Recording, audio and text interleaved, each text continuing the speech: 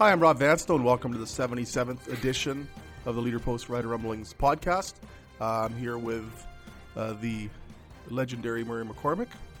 And we're going to wrap up the Saskatchewan Riders season. This is our 77th edition. As I mentioned, each week we pick a Rider player from yesteryear or today, if suitable, with a corresponding uniform number. So number 77, we salute a member of the Rough Riders' first Grey Cup winning team, linebacker Wally Dempsey, and tight end Nolan Bailey from my youth. So, Murr, I think one of the primary topic around town right now, around Riderville, pertains to Stephen McAdoo, the play calling on Sunday, and what the Rough Riders should do with Stephen McAdoo moving forward. What are your thoughts?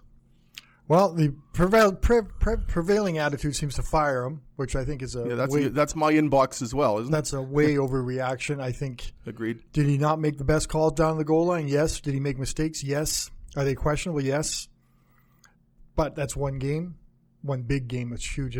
But I think you look at his overall work in this year, I think it's worthy if he comes back. I don't know if he's going to be considered for head coaching material, as we brought up a little while back on this podcast, but I think he's going to have some questions. I think I don't know if the teams go back and really examine a playoff game for analyze what his decision making process was. I know he will. I mean, every player is critiqued after the season. I'm sure there's the same review of coaching and strategy. And that was flawed strategy. Give the ball to William Powell till the guy can't stand. I think that's what they should have done. And even that pass went off the crossbar. I've watched it. I don't know if Kyran Moore was 100% open on that one. It looked like he had a step, but the DB might have been able to jump the route. I don't know if that was a 100%. And nobody was really open. No. You look around this expanse of the end zone, and there really wasn't a clear target there that, he should have gone to him. Yeah. Kyran Moore was the best of the targets. Do you blame McAdoo for that play? No. No. So that's the ones I'm thinking are the earlier stands when they should have been giving it to William Powell or even first time. Shotgun from second down, second to goal from 1.5, and Brian Bennett, who comes in basically cold. Yeah. And he did have a nice run on first down, so you give them that. But on second down, with a yard and a half to go, and you're in the shotgun? I remember halfway through the third quarter, I wrote down that Brian Bennett was warming up. I think I mentioned it to you, and I said, why is Brian Bennett warming up? And then I started to look for Cody to find out maybe this oblique muscles were really. And I didn't see any indication that Cody was in any pain, just Brian Bennett kept warming up. And I kept thinking, so we understand now why he was warming up, because obviously those thoughts must have been down the road that they keep him warm because they're telling him to get warm. But I don't understand that play. And another thing, when Cody Fajardo tried that sort of go outside wide on the short yardage, Cody Fajardo is a short yardage specialist. Why not? I don't know if I disagree with that call, but I just wondered maybe they should have gone right up the middle. They've had some success this year going laterally. Yeah. But if you've got a quarterback with two torn oblique muscles, if you're going to run that play, it wouldn't have bothered me as much as if they'd put Brian Bennett in to run it, the healthier quarterback. And he's been the short yardage guy a lot. And aside from two plays in Edmonton that were ill-fated, he was pretty good on short yardage attempts, and he had converted on a third down gamble earlier in the game. But then you're running laterally, and again, players got to make they've got to make the play work too. There's only so much Stephen McAdoo can do from the press box. At some point, you've got to execute the play. Yeah. And when players are blowing their assignments blocking-wise, when Nick Taylor can come in and pretty much blow up the play. Yeah. That's on the players. I found Craig's excuse for why they didn't want to run against Winnipeg because they have such a great short yardage defense, and they do, but you don't concede that. You have one of the arguably second best running back in the league with a line that's generated 12 offensive rushing touchdowns this guy, over nearly 1,200 yards? About 1,093. 1,000, well, close. 1,100 yards. And why not show confidence in them? Why not blast through there 3 times and they go, well, that's what you do. And the people are complaining because they should have passed. But I don't. And they're giving you a yard. The rules of the CFL are such that you've got a yard between the defense has to give you a yard. You know the snap count, and they don't. You should be able to get a surge. Yeah, and you've got an all-star center. So, and you've got an all-star. You've got a future Hall of Fame left guard. Yeah. So they should have. And Taron Vaughn, their left tackle, was injured, not in there. So of all the directions to go to the left. Yeah. So, I mean, we can pick apart that play calling on Sunday from here until the opening of training camp, and I'm sure people will. But I think taking a look at the bigger picture, do you bring Stephen McAdoo back? And I would concur with what you're saying and say yes, if he wants to come back. Yeah. If you look at the offense this year and what it was able to do, especially in comparison to last year, the bar was set very low last year. But what Stephen McAdoo did with that offense this year, I think on the whole is impressive. They were fourth in the league in offensive points scored, but they were only 8 points behind the second best team. Yeah. Cody Fajardo, everything that happened with him, that's operating the Stephen McAdoo offense. And if you're going in, Cody Fajardo now for the first time in his career knows he's going to have a primary role the following season and knows where that is going to be. To what extent are you basically having Cody Fajardo start over if you bring in a new coordinator with a new scheme? Exactly, yeah. I think that you have to almost look at Cody Fajardo and Stephen McAdoo as a unit. Where's Craig Dickinson's responsibility in those calls? I know he said he lets the coaches coach and does all that, but isn't it ultimately the head coach's decision? Like ultimately so where does he? There's no discussion. There seems to be no question of why that call was made, why that happened. I know there's a lot of discussion about happening into the first half with the way the time clock was handled and whatnot, but he's kind of is he getting a bit of a break on this one because it's Stephen McAdoo's offense? Or do you think there's any Craig Dickinson responsibility for this? Or am I just being out there that's just... I don't know what Craig Dickinson could have done at that stage.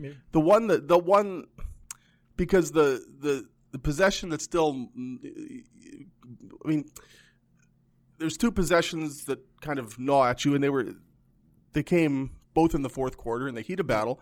They're first and goal from the 3. They don't get in. Yeah. There's the 2 plays that Brian Bennett was in, and the Brian Bennett plays were early in the fourth quarter. If you say to Stephen McAdoo, okay, that Bennett thing wasn't a good idea. Well, it wasn't a good idea. It wasn't a good idea. But they didn't try that again subsequent to that. So who's to say that? But even that when Powell ran into Bennett, like that was a mess. That was an absolute mess. And I'm going like, why even try that? Like we watch all season long. We never saw those two Bennett in that position in a shotgun. Like why? Yeah, he's a short yardage quarterback. Why is he in the shotgun? So I don't. But once that's done. Answer this question, Mitchell Blair. Do you be preemptive if you're Craig Dickinson? I'm not sure that you step in at that point and say don't do that. After the fact, I think you say don't do that again. Yeah, it's funny how and Mitchell Blair brought it up at yesterday's mail. All these offenses do all the good things, get their teams down in the shadow of the goalpost, and then they get cute.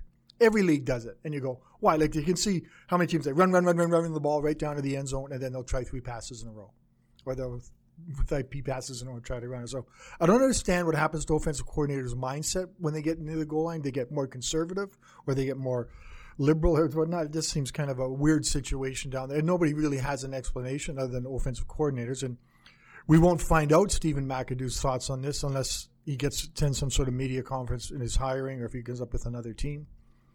But it'll be an interesting time back. I think they should bring him back. People are not going to be very popular, and I know everyone wants to hang him out to dry for one game, but I think his body of work, taking a first-year starting quarterback, turning into a pretty decent offense, go to an offensive line that was kind of, just a lot of injuries, a lot of changes and stuff, and the receiving corps turned Shaq Evans, Kyran Moore into basically stars in this league, and I kind of unfortunate the Riders didn't win that game because that Kyran Moore catch was amazing. People would be talking about that for generations. And now it's not. It's just a catch on the game. What a play. And a play. Yeah, wonderful for him. We keep talking about McAdoo. I don't think people are giving the Riders' defense enough credit for that game. They gave up like 1 touchdown. Pretty open touchdown. And when the Riders had some turnovers, you look at the interception by Rose, you look at the fumble by Powell, and the Riders' defense stiffened in those situations. So. They got beat. I mean, they gave up some big plays. There was the bomb to Darvin Adams. There was a touchdown pass to Kenny Lawler. There was the pass to Dembski. Yeah. So they gave up, I think, more explosion plays than they typically do. But when all was said and done, Winnipeg had 20 points, and you should be able to win a game in the Canadian Football League when the opposition scores 20. Yeah, but I expected a low-scoring game. I didn't expect to see people lighting it up, Zach Collaros and the last couple. That's not the Zach we saw. Zach maybe with Calgary, and even then, maybe we're just saying back that when we had the 340 some yards against Calgary last year. We didn't see that kind of Zach Collaros. No, he was airing it out. You look at that bomb to Darvin Adams late in the game, and I didn't look to see how far that ball was thrown, but that was an absolute rocket. He was well downfield, and he ended up being overthrown. The power in Zach Collaros' throwing arm was really a factor. It's kind of a common thing. You say only in the CFL moments you get and that's really, Zach is probably the lead only in the moment CFL. Starts the season with the Riders, gets hurt 3 games into the season. 3 plays. 3 plays, sorry. Gets traded to Toronto because this guy comes from nowhere to be the starting quarterback, gets traded back to the Blue Bombers, and now is the starting quarterback against the same team that knocked him out of the season. And the same guy is on the field. And you go, we kind of say only in the CFL. And you go, that's only in the CFL, maybe.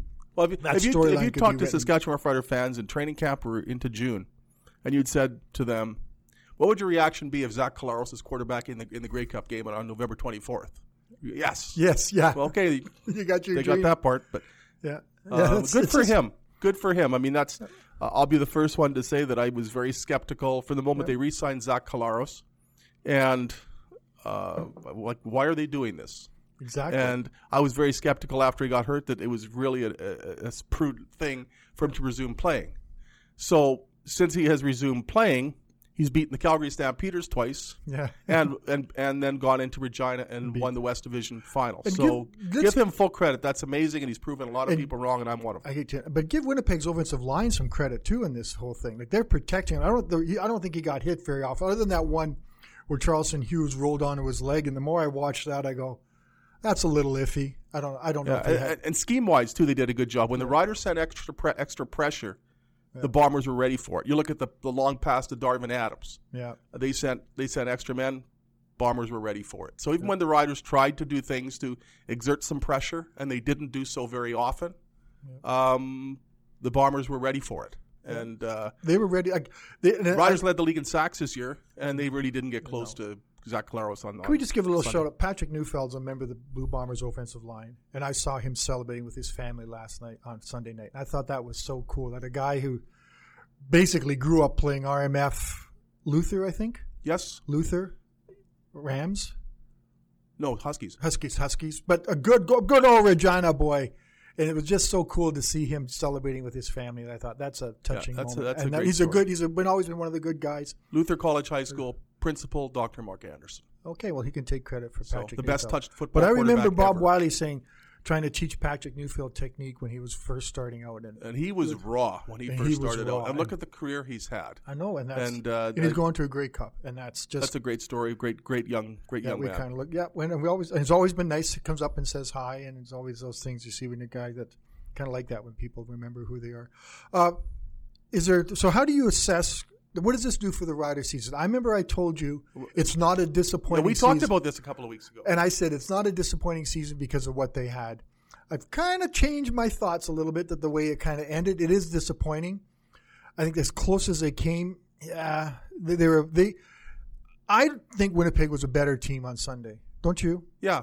You have to give it to them. You have to give and a whole lot of stuff about the Riders. And the Riders didn't do the things they were capable of doing, which is marching down the field and getting game-winning drives. And for some reason, obviously we've discussed that. So it is a disappointing end of the season. I think there was a potential here that is unrealized because of what happened in that game. And moving forward, I got straight in. They have a lot of free agents. And that won't make them unique, given the one-year contract. It's almost like redrafting your fantasy team every year with a few. Maybe they give you 3 or 4 Well, of keepers. the starters, 19 of them are free agents that started on Sunday.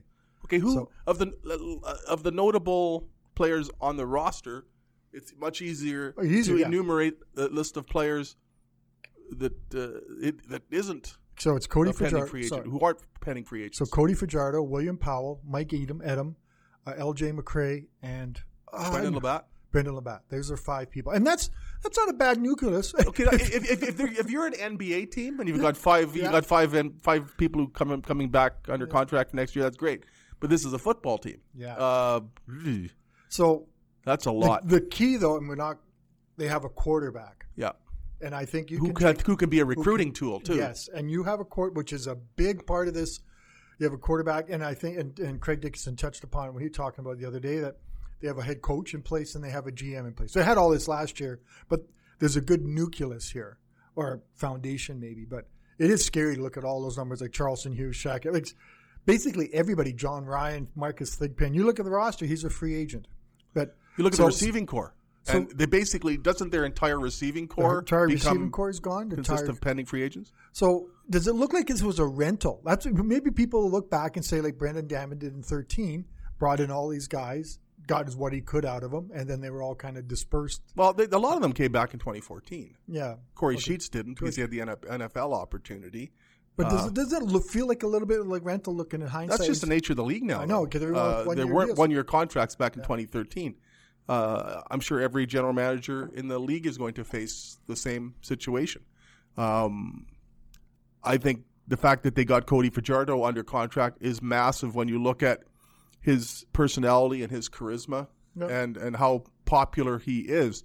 And if I'm a pending free agent, especially a receiver, and Cody is on the phone saying, come on back. Yeah. How do you say no to Cody Fajardo? Well, it's because it's money, Rob. And some guys, like, I think the market's going to be pretty similar out there for everybody, is it not? People have brought up Shaq Evans. He's not going to get a Darrell Walker contract. No. He's a really good receiver, but he's not going to get Darrell Walker money. Are they going to give him Darrell Walker money at 29 when they have some 22-year-old receiver that can maybe step onto the field and, was there already? Derek Moncrief, I think, can do it. I think I don't think he's Samuel Aguavin level, but Samuel Aguavin dominated from the whole season when he left to go to the Miami Dolphins. Rest in peace.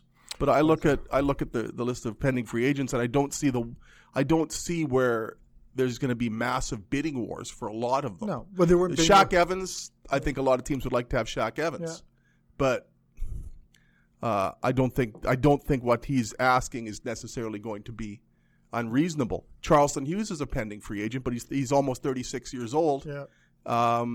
I'm not sure that there's too much left there. Yeah. So Matt Henry's going to be one. Maybe you can squeeze another year out of him. What do you do with Micah Johnson? Do you want to bring him back? You don't bring him back from $250,000 a year. No. So there's going to be some guys going to be taking some haircuts in their salaries if they want to come back here, and how badly they want to do the unfinished business route, which I think is also going to be another rallying cry and an opportunity to be in a Grey Cup city with all the perks and pressure that brings when you're going to be playing host to a Grey Cup in Regina when every second day where things are kind of going bad. Every guy's supposed to be playing better. You're in the Grey Cup. Or you have the Grey Cup. Sorry. It's not like. But if players think that this is a team that can go that far, then they're factoring in anticipated playoff remuneration too. Yes, and that's a big part. If it's an all things being equal situation as far as the contract offers from elsewhere and from here, if you're a player, you're saying, okay, maybe I can make another 10, 20 grand in playoff money because I think this team is going places. That's a bit of an advantage if the Rough Riders are perceived from within as being a team that can take another run at it. But back to your point about how to regard this season, I would put an asterisk beside it and call it a qualified success. Yeah. When you have a team that needs to win a home game to get to a Grey Cup, when you have your highest victory total in nearly half a century, and you don't get to the Grey Cup, that's totally disappointing. Yeah. But if you look at the season as a whole and what the projections were, and compare that to the result, I think you could say that by and large the Rough Riders exceeded expectations right up until Sunday. Yeah. So I'd call it a success, but a qualified success. And well, hang on, they've had 2 home playoff games, which is good. And lost them both. But that's sustained. Are we hitting sustained success yet? No, they haven't been to a Grey Cup yet since Craig Reynolds first uttered sustained success. They have not been to a Grey Cup. Yeah, that almost is in a league where there's 5 teams in the division and 9 teams overall. Yeah. So. Yeah, but we have 2 teams in the Grey Cup. Haven't been to a Grey Cup combined 40 years, something like that area. Haven't won a Grey Cup. Haven't won a Grey Cup. Yeah, so that's. But I mean, they haven't. Riders have not been to a Grey Cup since Saskatchewan last hosted it. Yeah. So that sustained success is at least getting to a Grey Cup, and they came close in 2017, and they came pretty close on Sunday. We're actually closer to January than we are to the beginning of the season. We're at our age, we're closer to December. But look where they were in January, middle of January, and Chris Jones quits, leaves them in a lurch. They got to find a GM. They got a great GM, and Jeremy Adair happened to be there. Craig Dickinson happened to be there. They get Zach Collaros, whatever that means. They signed some great free agents, and you look at that. Could have been Michael Johnson. I think we have to wrestle with his season, but it wasn't a 14 sack season. But I think he was pretty effective most of the time, other than we and I could figure out. But getting Cody Fajardo, they had some. Manny Arsenal. His production was on the field, but I think it was quite valuable in the locker room. And I think William Powell and these guys. So they had a great season to set things up. And then it all could have fallen apart on that first game of the season, but they still managed to keep going. And I think we got to give Craig Dickinson a lot of credit. And he mentioned the other day, someone asked him, what was the reason for your success? He says, we didn't change anything after that first bye week. We told the guys, we're going to that first bye when they were 1-3. We told the guys, we're not changing our schedules. This is what we're going to do. You can still travel, do all these things, remain consistent. And I think the players appreciated that. Like maybe some coaches would have been punitive, said, we're staying here this week because we're 1-3. Go run the stairs of the stadium at 6 a.m. And Craig says, no, you're professionals. I owe you this. I know. And you from that point on, that bye week, they came back. They were one of the best teams in the league. So maybe Craig. They didn't lose at home again until Sunday. No. So that's a pretty impressive performance, and it was a lot of fun. I know. That was just a fun team. It was a fun. Someone said to me, how are you going to look back on? Are you sad that the season's over? I says, yeah, because I honestly, I wanted to go to this Grey Cup. I think this Grey Cup would have been fun. I think it would have been cool to cover it with this team because we both know home Grey Cups are fun for the fans, and they aren't a whole lot of fun for the working people. I loved it in 2013. Did you? Yeah. I loved it in 2003. I loved it in 95. Okay, well. If you don't enjoy covering a home Grey Cup. Well, it's not. I just would have thought. I haven't been on the road for a Grey Cup in a long time. I thought it would have been fun to go cover these guys. 2010. 2010, yeah, that's true. That's a long time, Rob. I know.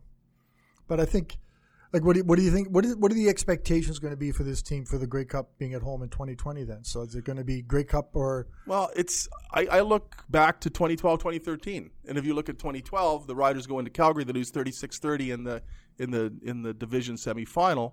And they had their hearts ripped out that day, too. Darian Durant threw a touchdown pass, his fourth of the day, to Greg Carr with just under a minute left. And Convert is added. Riders are leading. And then Drew Tate throws a 68-yard touchdown pass to Robbie Bryant. And that was the year before they won the Grey Cup. And it also showed them pretty clearly some areas in which they need to improve. And Brendan Tamman and staff certainly acted upon that. Yep. So look at this year, and they had their hearts ripped out on Sunday, down to the wire game. So if you look at through Rider history, in 2006, the Riders go to BC in the West Final and are just ill-prepared and awful. Mm-hmm. And Kerry Joseph, when he was up here for the Plaza of Honor, told people, I think it was Fred Perry he turned to after that game in BC and said, that's not going to happen next year. Riders go into BC, win the West Final, win the Grey Cup. So those things have gnawed at teams that have gone on to win a Grey Cup. In 88, the Riders got their first home playoff game or their first playoff game period since 76. The next year, they won the Grey Cup. If you look at 66, Riders lost a heartbreaker in Winnipeg in the West semifinal. In 65, the next year they go to Winnipeg and win the West Final. So if you look at the championship teams in Rough Rider history, they've all had some heartbreak the year before. So the difference being now is that it's a lot harder to retain the nucleus of that team due to the one-year contracts. So where does 17 rank in that then? Remember 17? That was a heartbreaking loss too. And then 18. Yeah, that was Cody Fajardo's fault, wasn't it? Yeah, was it Cody Fajardo's? Exactly. I got to remind him of that too. But someone asked, was Sunday's game more heartbreaking than that East final where they won with the real world to James Wilder and then Cody Fajardo scores on the 1-yard run? Yeah, in 2017 they needed to make one play to get there. Yeah. Even if that pass to Kyran Moore is complete, and even if Brett Lowther adds the convert, all that does is get him to overtime, and then you don't know. But in 2017 they needed to make one stop. And arguably the best player on the best defense. Yeah, and they didn't do it. And he couldn't do it. And what a pass by Ricky Ray. It still was a dart to James Wilder. But, I mean, I don't think it resonates with people as much because it was an East final. Mm-hmm. Just a bit of a different vibe. This one happened at home with 33,350 people there to see it. I know we're stuck in the press box enjoying life from our sealed world, but it looked like a fun crowd to be in. It was a perfect night for mid-November football. I think you talk to any people who were there, they were winter. It wasn't cold. It was comfortable to watch a game. They were into the crowds. We looking up, and we usually look up and we see lots of empty seats. There weren't empty seats in the fourth quarter. No. It was full, and people were in their And seats. they got their money's worth. My goodness, what a game! So it was good. Yeah, as frustrating as it was, that was a classic CFL game, or at least They've a had some classic good CFL play- well, fourth quarter. So do you want to talk a little Grey Cup, or do you want to Yeah, sure. Can I say it? Because I guess I'm allowed to say it because I'm not. I grew up a Tiger Cats fan. As much as you guys bleed green and white, I green, black. Didn't I win a bet against you in '89? Oh, yeah. I think I did. Probably. I won $20 off George Bentley. I had a Tiger Cats fan, and I think I also won enough money off you that any prospect of early retirement Exactly. was I eliminated. remember people were asking me all over. I the city. definitely cashed in November. As the only 89 Tiger years Cats past. fan in all of Saskatchewan, I got invited to hundreds of parties, and I went to one with Ron Petrie, the late Ron Petrie, and just to watch them celebrate all these Rider fans on that night, I said, something, it's okay. The Riders can have this one. It was well worth to see what it meant to people, to see people at a party crying in tears and rolling around on the floor, and it was, we'll give you that And one. if you look at Hamilton now, everything that Bob Young has done to sustain that franchise, yes, and who can imagine the kind of losses he has incurred during the absolutely. time he has been the Tiger Cats owner. And I wrote this in 2013 when Hamilton was here, that they should be so grateful that they have Bob Young for an owner, a benevolent owner. Yeah. In '89, the Hamilton Tiger Cats almost folded after the '88 season. Harold Ballard wanted no part of the team anymore. David Braley stepped in and pretty much saved that franchise. Yep. And they went on to David get to the Grey Braley's Cup. another guy. And so he's propped up two teams at once. But what Bob Young has done in Hamilton, I know Winnipeg's kind of the sentimental favorite because they haven't won since 1990, et cetera, et cetera. But if you look at the Hamilton Tiger Cats and Bob Young, this amazing owner, I don't think he gets enough credit for what he's done to keep that franchise going. And look how vibrant it is now. But look how good Hamilton is too now. Like, that defense was amazing. And Brandon Banks, I don't know how the voting's going to go for most outstanding player. I know he's up against Cody, who was a sentimental favorite, a lot of the Western people. But Brandon Banks, the voting's done. So if you're all going to yell at us, what are the results? Is the voting's done before Sunday's games. But I was just amazed. That catch he made's bouncing along the ground, and he's got so much speed. Goodness. And you just think, how can they stop him? Because they know he's going to do all that, and he just dominates the game. And Simone Lawrence is a great, regardless of what you think of him as a human being or whatnot, he's a great football player, leads that team. And I think Addison, what's Addison's first name? Braylon Addison. Braylon Addison. What a find. I love Luke Tasker. Luke Tasker is one of my favorite players in the league. And here, the story, and here's Dane Evans, a guy who comes in for their injured quarterbacks, because that's the whole theme this year, injured quarterbacks, comes in and leads them and looks, Jeremiah Mazzoli may not have a job next year. Well, he will, but not in Hamilton. Not in Hamilton. There's a Rider connection with Dane Evans. Is there? Yes, there is. He played at the University of Tulsa. Okay. And a legendary figure at the University of Tulsa, Glenn Dobbs. Okay. We have a fire alarm. Yes. So, please buy my book. This is the Rider Rumblings 77th edition, and we will return next week if we're not ablaze with the 78th. For Murray McCormick, I'm Rob Vanstone. We now have to evacuate the building. Thanks for being with us. Take care.